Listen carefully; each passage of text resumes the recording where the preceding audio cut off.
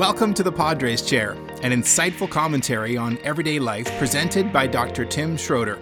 Sometimes controversial, always reflective, the Padres Chair will nudge you to consider current reality through the lens of time-honored truths found in the Holy Scriptures. The goal of each podcast is to cause you to wrestle with the impact these ancient truths have on your own life. Here's Tim with today's topic. I had no intention of doing this podcast. My plan was to break from podcasting for the summer and then re-engage post-summer to complete the Recalibrate series. But then it happened. Something so important, something of such consequence, I simply couldn't keep quiet. While not pretending to put myself in the same rank as any ancient prophet, I confess to feeling something like the prophet Jeremiah must have felt, when in a completely different context he said, and it's like I have a fire in my bones and I can't hold it in. Am I being overly dramatic? In one word, no. Because what I want to talk about today is something so important, it is threatening the entire world while simultaneously jeopardizing the credibility and the unity of the Christian church. Now, what could possibly possess that kind of power? Simple. An attitude. An attitude that can look a critical, world-threatening problem right in the eye and interpret it only from the perspective of how it impacts me. No thought of the weak or vulnerable. No thought of the marginalized. No thought of the broader implications for our faith, only thoughts of me, my preferences, my desires, my rights. And yes, lest there be any doubt, I'm talking about COVID, specifically the Delta variant and our response or lack of response to it through the vaccine. When COVID first struck, the whole world was ambushed. Could we have been better prepared?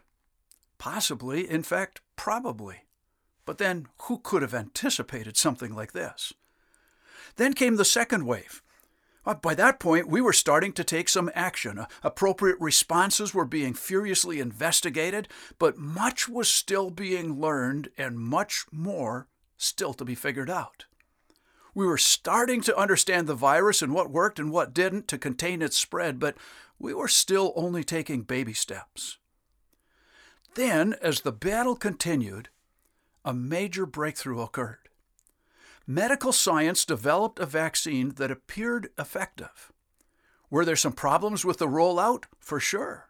Were there some problems early on with unanticipated reactions to the vaccine? Again, admittedly, yes. Not many, but there were some. But researchers continued the fight until the point was reached where proven vaccines with negligible side effects, more than 95% effective in preventing serious illness or death, became available. And that caused guys like me to say, praise God and thank you to the scientists. We now had the capability to end this horrible event, which to date either directly killed or contributed to the deaths of an estimated 4.25 million people worldwide, more than 600,000 in the United States, and about 27,000 in Canada. We were on track to stop the spread. And then the unthinkable happened. Never could I have imagined it. I would not have believed it if you told me.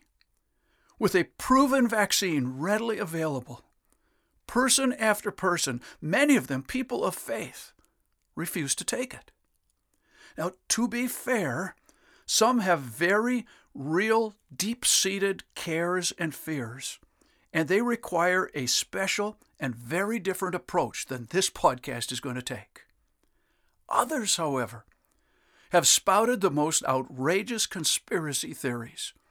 They have claimed that vaccination is almost anything evil one can imagine.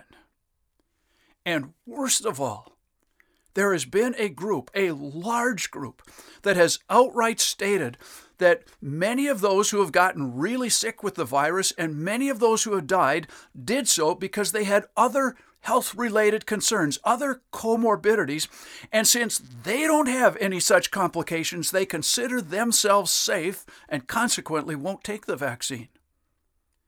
They have essentially said, to hell with the vulnerable, to hell with the marginalized, to hell with the young children who as of yet are unable to be vaccinated, to hell with those whose immune systems are compromised with cancer and chemotherapy treatments, to hell with the completely worn out medical personnel. This group has said if they don't consider themselves to be at risk, they will refuse to take action on behalf of those who are. Now let me cut to the chase. Why am I, a person of faith, a pastor, and a chaplain, who's committed to focus on spiritual matters, podcasting about this? It's because nothing I can imagine is more anti-Christian than that attitude. It goes counter to almost everything the founder of our faith, Jesus himself, both taught and modeled. And so in one last-ditch effort, adding to the voices of so many medical and community leaders, I want to add my voice and do anything I can to stop the advance of this virus, to get people healthy and safe, and enjoying life more the way our Creator designed us for. Now, for the remaining moments, I want to address 4 talking points related to the virus and the reluctance of some to take action to stop it. Now, to be crystal clear, I'm not a doctor or a scientist. I'm just a normal person who happens to believe deeply that the values and principles of the Bible do impact issues such as this. So, with all that as background, here's what I want to discuss. Number 1, cognitive dissonance. Now, that's a big term that you all understand, even if the term itself might be unfamiliar. Humankind is designed to embrace inner peace. We are designed for harmony. When our beliefs and our behavior are in alignment, just like properly balanced and aligned tires on a car, we ride with inner smoothness. Even when we encounter some external bumps, and we all do, if there's inner peace and harmony, those bumps are quite readily navigated. When there's dissonance, however, when beliefs and behavior are out of alignment, when they clash, one or the other has to give. No less a person than St. Paul described this in Romans chapter 7, where he called himself a wretched man, or some translate it, a miserable human being, because he said, I know the right thing to do, and yet I don't do it. He was experiencing dissonance. It's often observable when people who claim to love and follow Jesus start engaging in behavior that is contrary to his teachings, contrary to what they know is right. Something breaks on the inside, and they rather quickly move to modify either their beliefs or their behavior. And sadly, many make the wrong choice and sacrifice their beliefs rather than changing their behavior. This is exactly what is happening with the response to the vaccine. People who know better, intelligent people, people of faith, begin spouting the most ridiculous beliefs about the vaccine as if what they're saying is true, because in their minds, it justifies their lack of action. For example, and here I'm quoting from CBC News, a common but thoroughly debunked conspiracy theory suggests that mRNA vaccines are actually a form of experimental gene modification. And so some people refuse the vaccine because they think it's going to impact their ability to reproduce. Now, let's be crystal clear. That line of thinking has been absolutely proven false. COVID shots, such as those from Pfizer and Moderna, absolutely can't alter someone's genes. It is physically, scientifically impossible for mRNA to be incorporated into a person's DNA, says Dr. Zane Chagla of McMaster University in Hamilton. He says it's scientifically impossible. And yet, to justify not taking the vaccine, people continue to argue points like this, which have been proved false. Their argument is tantamount to saying, you better not eat beef or you're going to turn into a cow. So why do normal, reasonable, intelligent people do that? Why? Because they're clinging to information that will restore harmony in their dissonant world. They're clinging to beliefs that align with their lack of action. And so I plead with you. Man, I'm not too proud to beg you, please, to anyone who is still refusing the vaccine because Dr. Google is telling you it's not safe. Please look directly in the mirror and ask yourself why you are so willing to believe that 2 + 2 = 7, rather than trusting what you know is right and what 99.9% of the best medical and scientific minds in the world are telling us. Could it be you have some other issues going on that have nothing whatsoever to do with the vaccine? And those are the issues that are keeping you from doing the right thing? Second talking point. And I got to tell you, this one is painful to me. This is the most divisive issue in both society and the church. If we don't get a handle on this soon, people will lose jobs, churches will split, friendships will dissolve, even families will go their separate ways, all over the response to the vaccine. It's already happening. This is very personal to me. I have some friends and family who I not only really like, I'll use the love word. I've got people in my life I love, but from whom I need to keep distant because of their refusal to be vaccinated. You see, I have a wife scheduled for surgery. I have a daughter who's pregnant. I have some grandchildren who are too young to be vaccinated. And I'm choosing to not risk exposure because someone else chooses to not be vaccinated. But the loss of those relationships, man, that hurts deeply.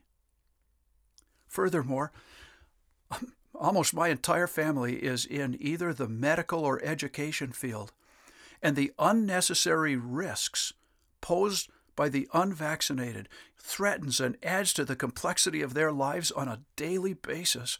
And I got to tell you, it's hard to not resent people who are doing this to my own loved ones by choice. Every area of life is impacted by this. Man, we can't get back to free, unimpeded corporate worship with a mixture of vaccinated and unvaccinated people, at least some of whom are immune compromised. The choice of some to resist vaccination actually limits somebody going through chemotherapy from attending worship at the exact time they need it most. Forget something as important as worship. Heck, we can't even cheer our teams together in packed hockey arenas. In order to live in harmony, we have already learned to surrender some of our rights, all for the good of others. You know this is true. We can't smoke in public spaces because it poses a health risk to others. Can't walk down the street naked because it impacts others. You can't even walk down the street shouting loud profanities because your behavior is a disturbance to others. Living in harmony has always required a surrender of individual rights. This time is no different, except that the consequences are much higher stake. In a previous podcast, I referred to St. Paul's description of Jesus in Philippians chapter 2. Jesus, who had all the rights you could imagine, all the rights in heaven and on earth, and who chose to surrender those rights for our sake. And Paul goes on and he says, you ought to have that same attitude yourselves. In verse 4 of that chapter in Philippians, he said, instead of each person watching out for their own good, watch out for what is better for others. If we don't, the divisions and alienation are just going to grow on every front. Third, this issue ignores God-given scientific discovery. I've already alluded to this, so I'm going to go quickly, starting with an unrelated analogy. Anybody who knows me personally knows that I can't even assemble an IKEA chair without calling a friend for help. I just don't have any competence in that area. But I also have several friends who have devoted their entire lives to the construction industry. Some of them have degrees and years of experience, and they've built significant buildings.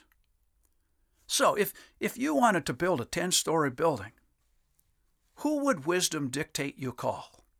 My friends or me?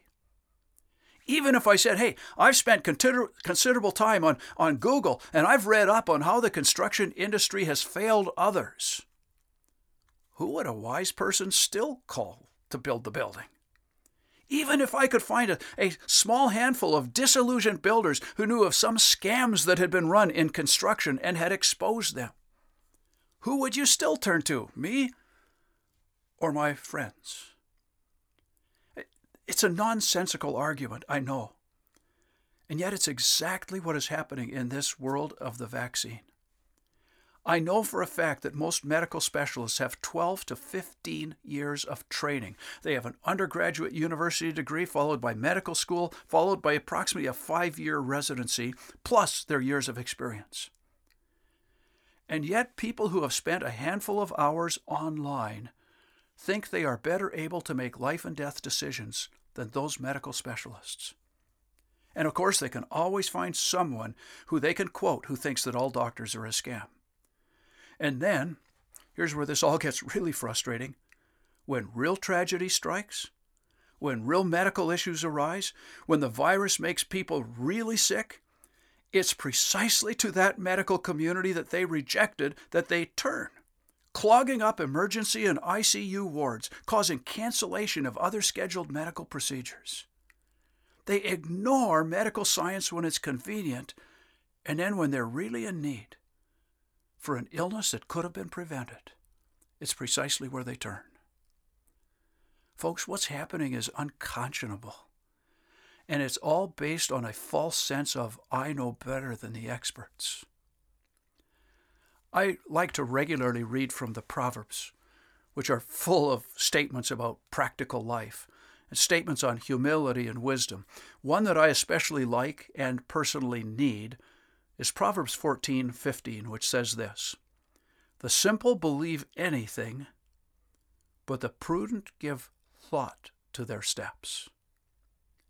In this debate, we need to humble ourselves enough to trust the experts.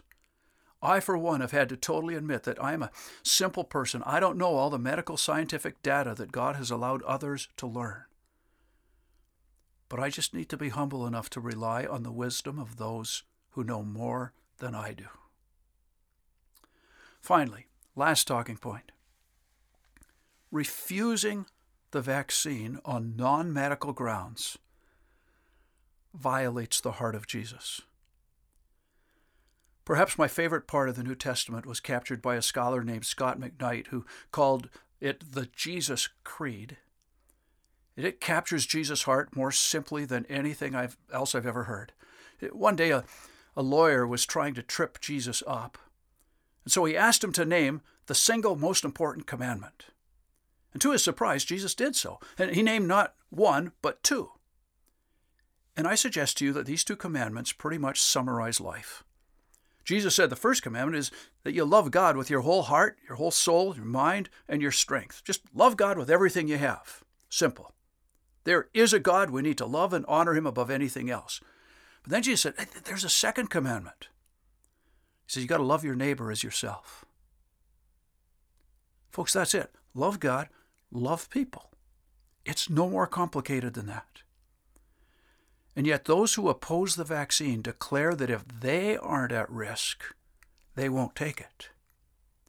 Some suggest taking it shows fear or a lack of true faith. Others think it's a violation of their rights.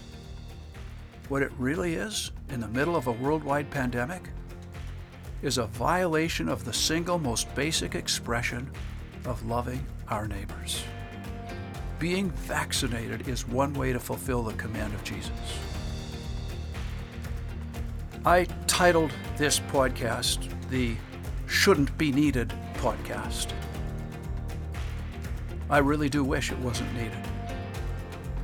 I also acknowledge, I know that in doing this podcast, it might strain some relationships that I really value. If that's true, it really saddens me. But this issue is too important to not address. So please, share this with everyone you know, and let's do our part to stop a virus that is injuring so many of God's children.